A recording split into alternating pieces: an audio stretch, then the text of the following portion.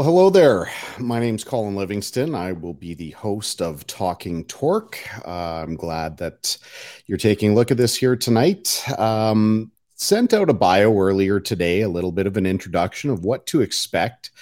My life basically revolves around two things. I own a business called Cantork, a very proud owner of our little industrial manufacturing company. And the rest of the time, I race. I still work as a crew member with a NASCAR Pinty Series team. I still actively put my helmet on and get to race my go-karts. I own a company called CRG Racing, which is the factory distribution point for CRG race carts. So I sell parts and pieces and help support other racers. Cantork is a industrial manufacturing company. We specialize in hydraulic torque tools, hydraulic stud tensioners, nut runners, impact sockets, mechanical torque tools, basically anything you'd ever use to tighten and loosen an industrial fastener. And was approached by my good friend Dean Blundell. We sort of accidentally got tricked into doing these podcasts through my other good friend, Mr. Lachlan Cross, when last year we were getting ready to promote the NASCAR race that's held here just outside Edmonton at Edmonton International Raceway in Wetaskiwin. Approached Locke about trying to get my driver, Alex Tagliani, on the radio show, and he suggested that the radio show might not be the best venue, but that we should maybe jump on his podcast. And candidly, I didn't know an awful lot about podcasts. I didn't know what the reach would be, and definitely didn't know anything about Dean being an Edmontonian. I wasn't really exposed to Toronto radio. But, that first day back in July, we had a great time. It was a lot of fun. And then through that was able to start following some of the podcasts that Dean was doing. Actually became a show sponsor, and now somehow, some way, here we are to talk about the behind the scenes of my worlds of business and racing. And hopefully in time we find a few people that are interested in watching, and we can have some good discussions, bring on some good guests, and show you kind of what life's like behind the scenes. Now, I've got to be equally honest. I don't know if my bigger fear is that no one will watch, or that we'll get people watching and have to keep exposing ourselves to to comments and questions and things like that. But I'm a little anxious. I'm definitely excited. This has been a lot of work in the making, and really looking forward to being able to discuss these things. So today is going to be kind of the worst of the bunch. At least I hope so. Being that really today it's just me and talking about myself. Not overly comfortable with that. I'd prefer to have a conversation, but this is how we get things going, and hopefully my skills will improve as time goes on. No stranger to talking about things. I do a weekly radio show here on TSN Edmonton. With regard to motorsports, we do lots of interviews. We as a crew member with a relatively well-known professional driver. Over the years, we've done all kinds of radio, print, TV.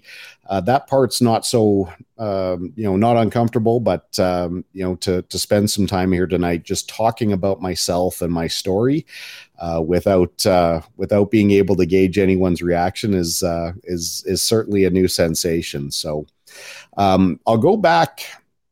One of the more pivotal days in my life, and I'll never forget, was October 26, 2000.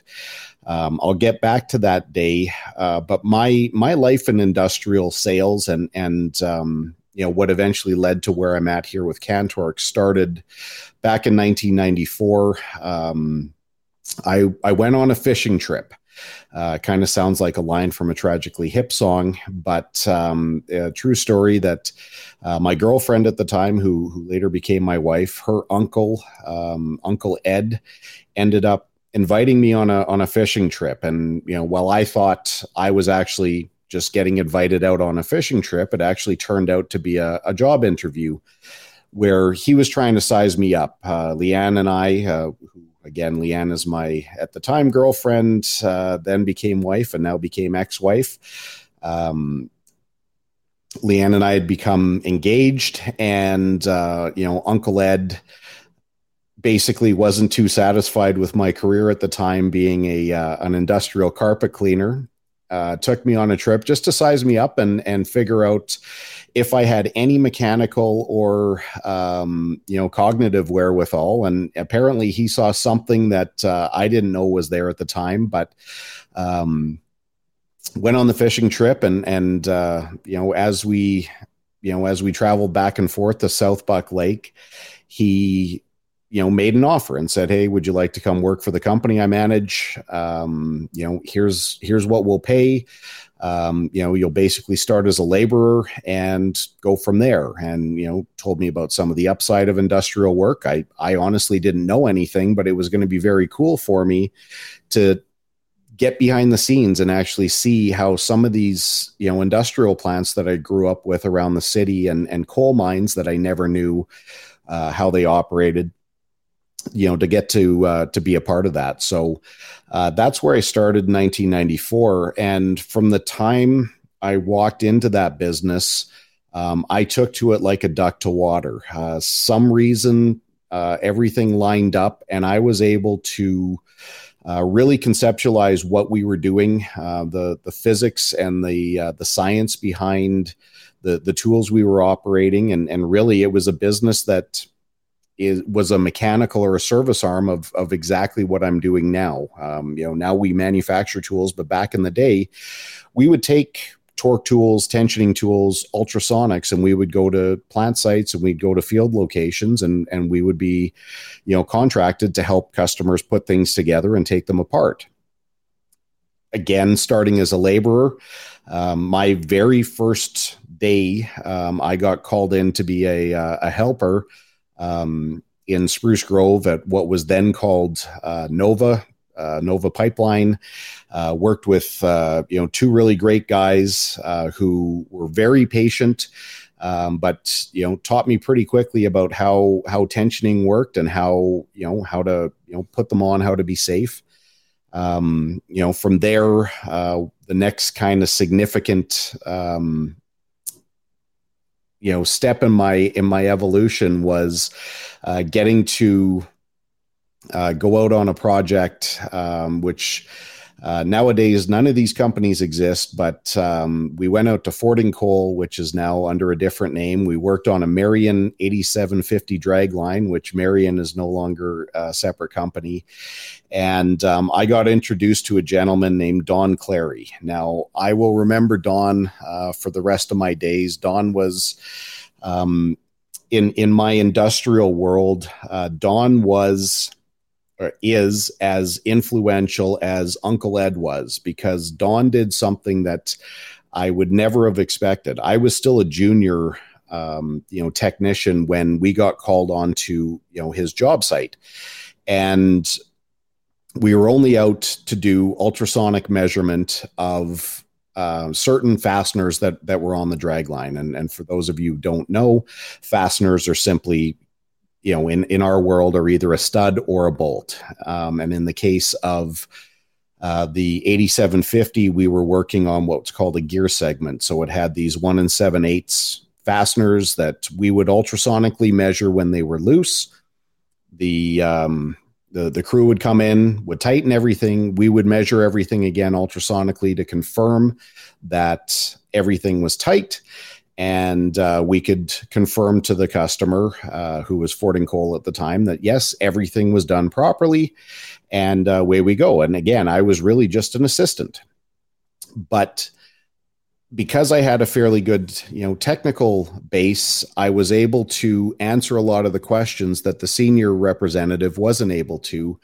And, guys like Don Clary, and I'm only throwing this out just to show when somebody's had a positive influence on my life, I don't forget who they are. So the Don Clary was the representative from Fort and Cole, or pardon me, from Marion. He was the dragline representative, and Don Clary is easily one of the most recognizable names, at least in Western Canada, in the mining industry for equipment, because Don's kind of done it all and seen it all.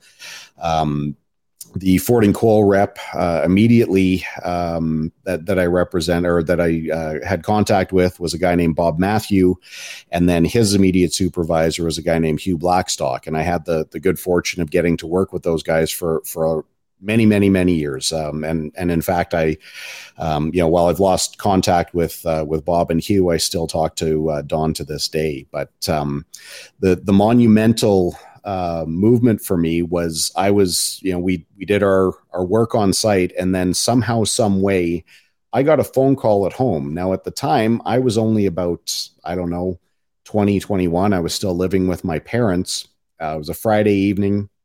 The phone rang. My mother answered the phone and said, there's what seems to be a fairly angry man on the other end. And, while Don maybe has a temper, he just has a fairly aggressive voice. So I get on the phone, and he's like, "Hey, Colin, it's Clary." Like, I don't know who Clary is, so I keep talking. He tells me, reminds me that I just did some work for him, and that I needed to get back to the site to do some more measurement that night. They had a bit of an emergency failure, and couldn't wait until we could make things happen. And without thinking, I said, "Okay, no problem. I'll be out there as soon as I can. I have to go pick up some gear." I had no idea how to get into our shop. I had no idea who to contact. I didn't have a company vehicle. I didn't know how to fill out a time slip. I just knew that I wanted to help the guy out. Call Uncle Ed up. Uncle Ed puts me in touch with somebody else who gets me into the shop, who gets me access to the company van, loads up the ultrasonic unit. And by about 9 o'clock that night, I was back out on site. And now I'm working individually, and I'm working independently. And now I'm the direct representative for my company with this mining company. That automatically propelled me. I'd only been with my company for probably only 6 or 8 months, and now all of a sudden I was being entrusted to do these projects, and that led to me doing some international work with our U.S. offices, and really set me on a pretty fast path to being successful, and eventually that got me into sales. Through a series of really bad decisions, I actually left that company, which I honestly regret to this day, because I followed some pretty bad advice and made some really bad decisions, but ultimately learned from those mistakes. Also discovered that, my nature is that of a survivor, meaning that, yes, I'll make bad mistakes and bad things may happen, but my instinct is to just keep going. And as I'll say on more than one occasion, I'm not the smartest person in the world. I never claimed to be the smartest person in the world, but one of my strengths is that I have the ability to wake up in the morning, put my jeans on, and put one foot in front of the other. No matter how bad things get, I can keep moving. And that has served me very, very well over the years. Flash forward a little bit, make a series of bad decisions, end up getting hired by a Montreal-based company who tried to get access to Alberta and had different levels of success here. I had done some work with them at a distance. A friend of mine became one of their salesmen. We were able to rent a few tools. Oddly enough, I was renting the tools back to the same power plant across the road from the coal mine that really proved to be my first breaking point. And then eventually he left the company.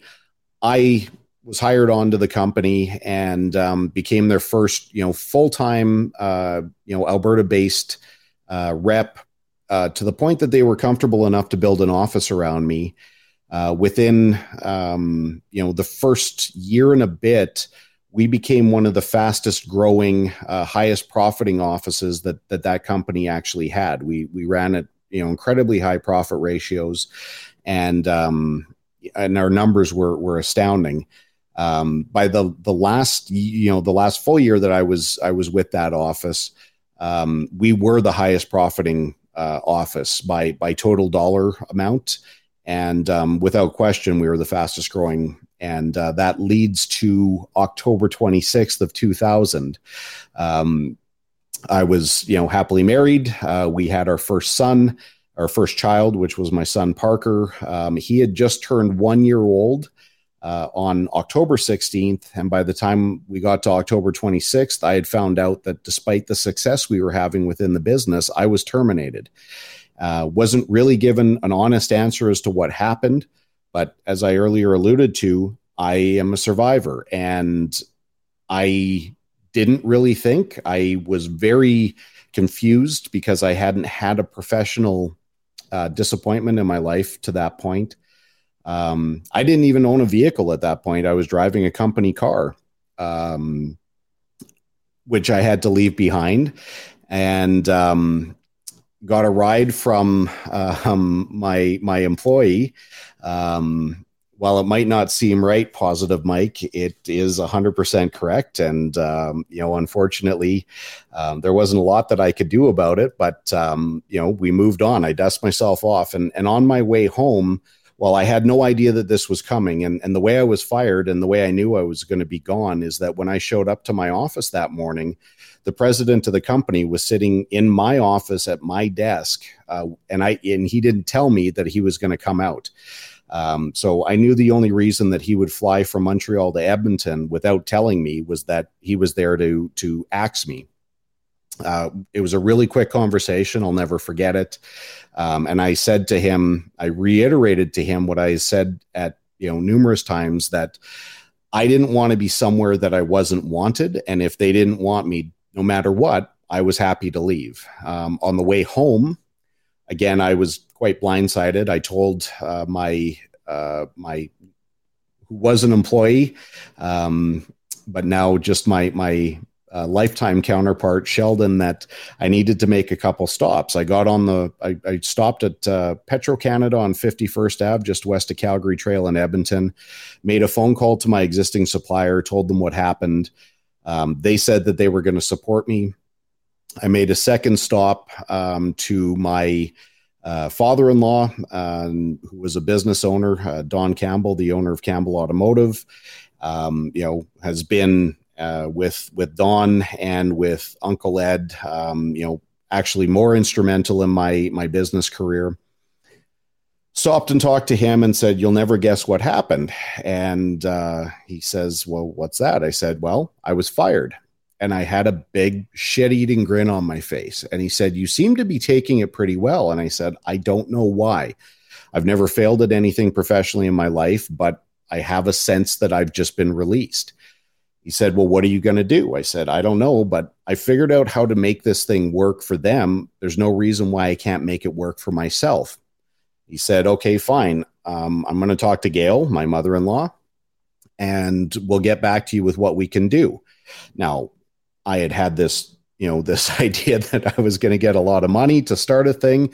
But as it turns out, the offer was I could have a section of space within Don's shop. And he wouldn't charge me any rent. I could set up a shelf. I had a workbench.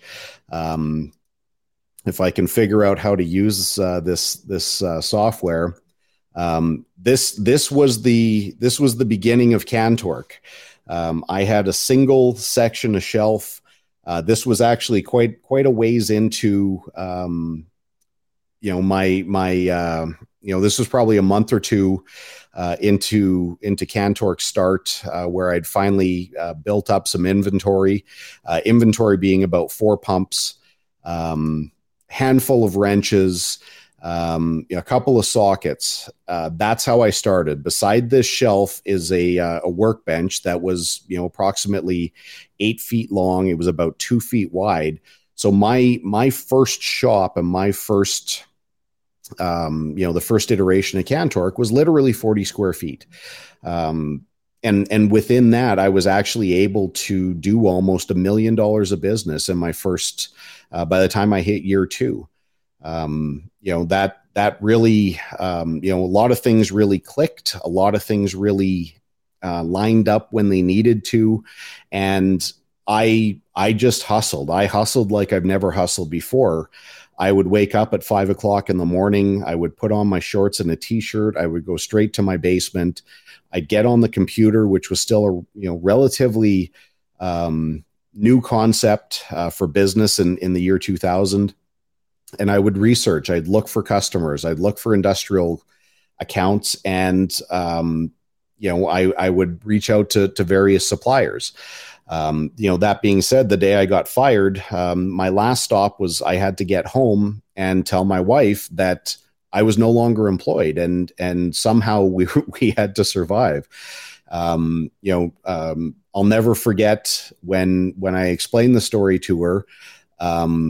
She did not, she didn't weep. She didn't, she wasn't disappointed. She supported me 100% and said, if this is what you're going to do, I know you're going to do it well, and we'll be taken care of. And that was enough motivation for me to really keep going. I got on the phone, made a few more calls when I got home. And by noon that day, I had 6 people willing to sell me product on credit. I didn't even know what credit was. I didn't know how to run a business. I was only really a regional manager for an existing company. I had no clue. I didn't even know how to file for a business license, but somehow we managed to get that done. And, for the most part, with the exception of 2 companies out of the 6 that I started dealing with on October 26, 2000, I still deal with these guys, and we've got great relationships.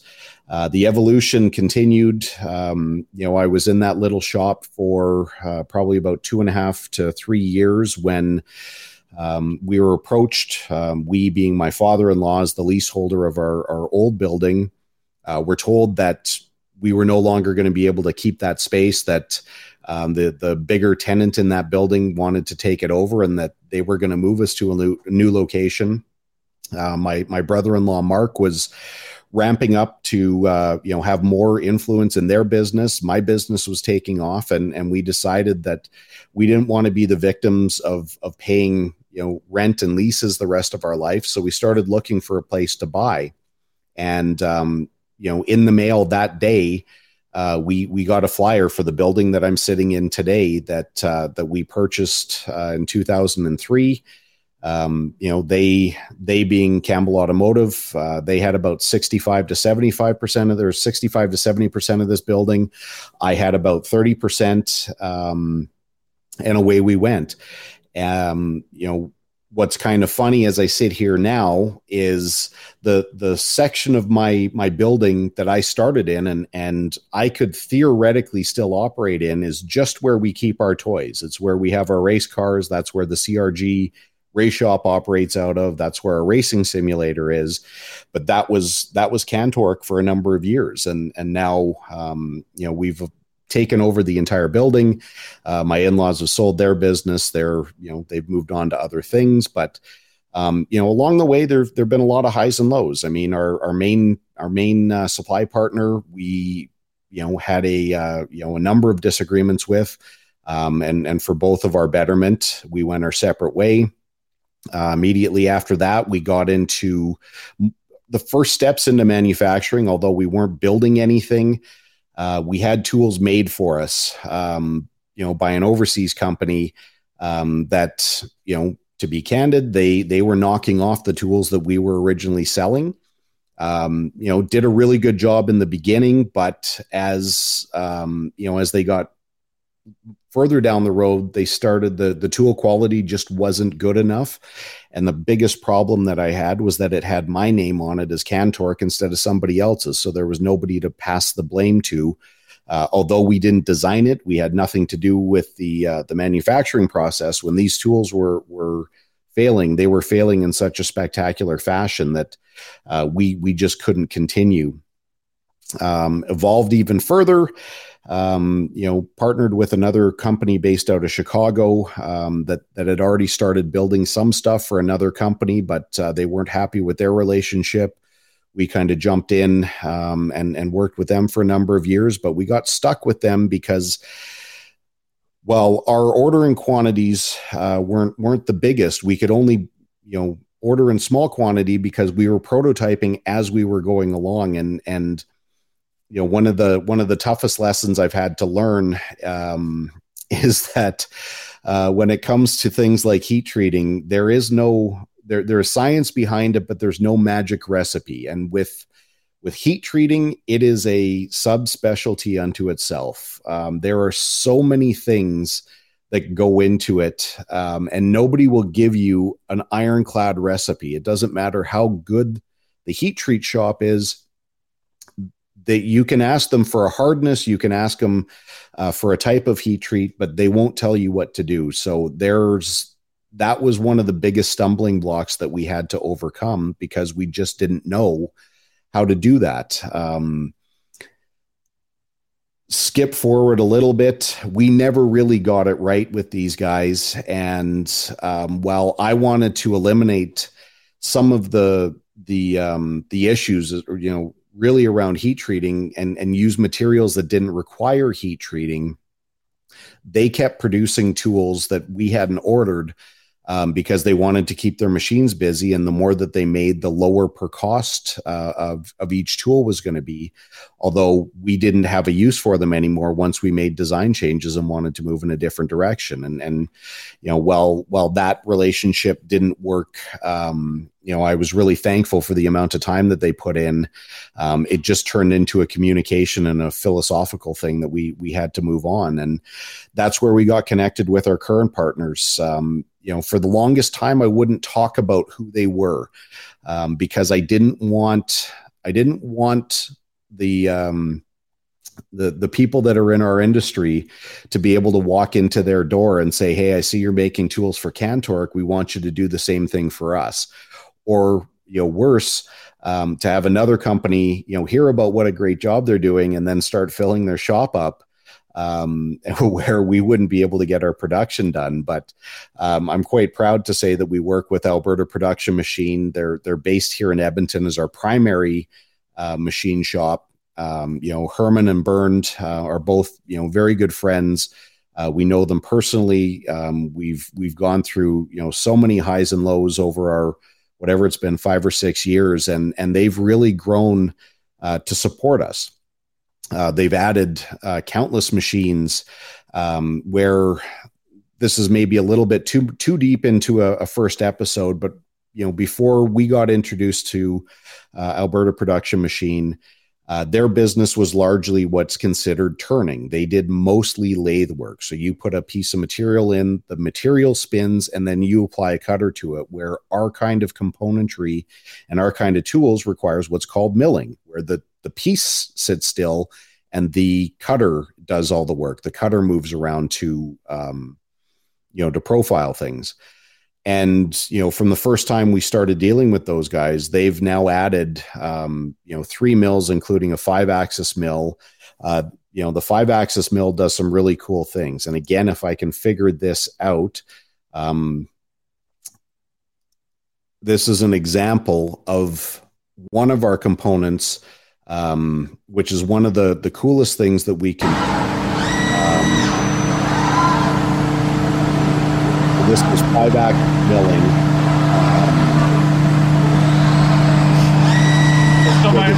Rotate, it'll oscillate, cutter will move up and down. It's really actually in this clip. If I wasn't talking over it, you can actually, my counterpart Bird, who operates the shop, says to me, "What do you think?" I say something to the extent of like, "Holy shit, is that ever cool?"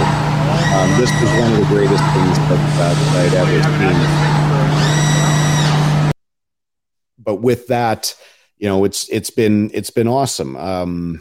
We get to do, so many things here now in Edmonton. Very, very proud of our, our industry here in Alberta. And unfortunately, when you say industry, there's too many people that take that to mean that it's a bad thing. I mean, we have incredibly smart people here in Canada, and just an amazing amount of people here in Edmonton that we can rely on their smarts and we can rely on their expertise, and we make such awesome products here. We have, just the smartest of the smart. With our partnership with APM, they've helped us so much to get out of our infancy and to really come to understand what we need to do as manufacturers. Really helped us with processes, and really helped implement my vision when I come up with a wacky idea or I come up with a concept that's supposed to help, or ideally help. Bernd is side by side with me, with prototyping. Our engineers have been incredible as well.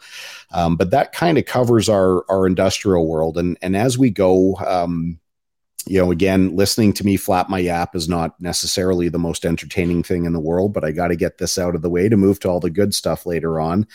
We'll be talking to customers. We'll be talking to our distribution partners. As I said in my bio, I'm not going to stick to a schedule simply because I can't. I travel a lot. I flew 170,000 miles last year. I was in, roughly about a dozen countries, from Australia to the Middle East to Europe, across North America.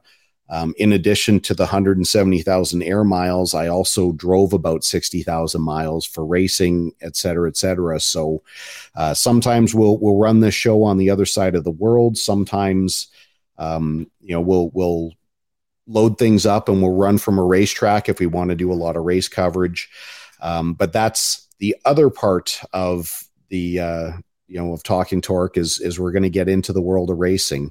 I already do, like I said, a 20-minute segment on TSN radio on the Jason Greger Show, where we, talk about any form of motorsport. Like I said, I still work actively. I still campaign actively as a driver. I love it. I love being able to put my helmet on. I love being able to get to a racetrack and compete. I will definitely acknowledge that my better racing days are behind me now that I'm, rapidly approaching 50 years old here. But, I still want to keep going. I love, just everything about it. I mean, one really cool thing that happened during, last year's summer challenge is we had our friend, Sam Gosselin. Sam handles a lot of Alex's multimedia. He put this, this awesome little video together. Actually makes me look not so bad. Hopefully this comes across the right way. Too many thoughts in my mind, I can't sleep at night, so I just keep writing. I don't need no help, I don't need opinions, so don't waste my time then. I just been living online, my city don't show me no love, and that's fine. But local radio stations, I got more plays than all of these rappers combined. I'm going again, I've been going in, I'm fed up with so many things. I gotta just let it all out, I'm talking about the shit they've been talking about. Telling me I should do this, telling me I should do that. Telling me things about rap. Talking the truth and that stab in my back, they will knock me off track. No, too many things have been building, been hard to deal with, I just been drinking. Kind of funny to see Alex as the mechanic. Reminds me of an old joke about the Pope, who eventually got to drive the Pope Mobile. Skip forward just to the punchline. When he gets pulled over for speeding and unrolls the window, a cop comes up to him, takes a look, walks away. His partner says, "Who was that guy and why didn't you give him a ticket?" Like, I don't know who the guy was in the back, but the Pope was his driver, so I'm going to let him go. Nobody will know who I am, but they'll know that Alex is my mechanic. So yeah, we have a lot of fun. Within the world of racing, like I said, I'm still a driver. I hope I can maintain my life as a driver for a few more years. I work as Alex's spotter in the NASCAR Pinty Series. So for people who don't know what that is, specifically within stock cars and within the world of NASCAR, we are mandated drivers are mandated to have a spotter present, because when you're in a stock car, you can't really see. You can see forward, but because your helmet is relatively low vision, and what drivers use what's called a Hans device, or they use a some kind of brand other than Hans necessarily, that will hold their head together, that they can only turn their head about 10 degrees either direction. So you can't really see what's on your outside. You can't always see what's behind you. And what a spotter will do is, essentially be a verbal mirror. So we're in constant contact over the radio. I'll talk to Alex, from, before the time we start through the entire race. Our other, major role is we pass along NASCAR's messages. So NASCAR, they don't interrupt the crew chief. They don't generally interrupt, anybody on pit road, but we have a spotter official that will get a message from NASCAR. The spotter will come and talk to us if we're doing something wrong, if we, misaligned on a start, if we're not holding speed, if we're playing games, if our car's leaking, they want to know what's going on. If, we just need to keep talking. So that's a big part of what I do. So, travel, there's 14 races in the Pinty's calendar. 2 of them are within driving distance for me. So I spend a lot of time flying, across the country to handle that. And then, like I said, the last thing that we do within the world of racing, other than broadcasting, is the cart supply business for CRG. Which is really starting to take off. We've got a lot more, people on board. People are starting to see that, we handle things a little bit differently than they were done before. And that seems to be resonating. So, I can't say when we'll be back. I'd like to think we'll do another episode next week, and, hopefully can line up a guest and have a little bit more of a conversation. I don't know who all the viewers are. I know my friend Mike's watching, and I appreciate you taking the time. I'm due for at least one new beer here. It's been about a month since my last beer, Mike. So, one of those Pilsners would be really good. But I'll be available. You can always hit us up at Talkin Torque on Twitter. Happy to answer any questions. If you have a story, whether it's business, racing, or something, something in between, don't be shy to reach out. We can probably have a great conversation. This isn't exactly an exclusive club. Everyone's welcome. And, look forward to, shaking off a bit more of these cobwebs, learning a bit more, trying to get a bit more smooth with, some of the technical elements of these podcasts. And, again, thanks for watching, and we'll be back real soon.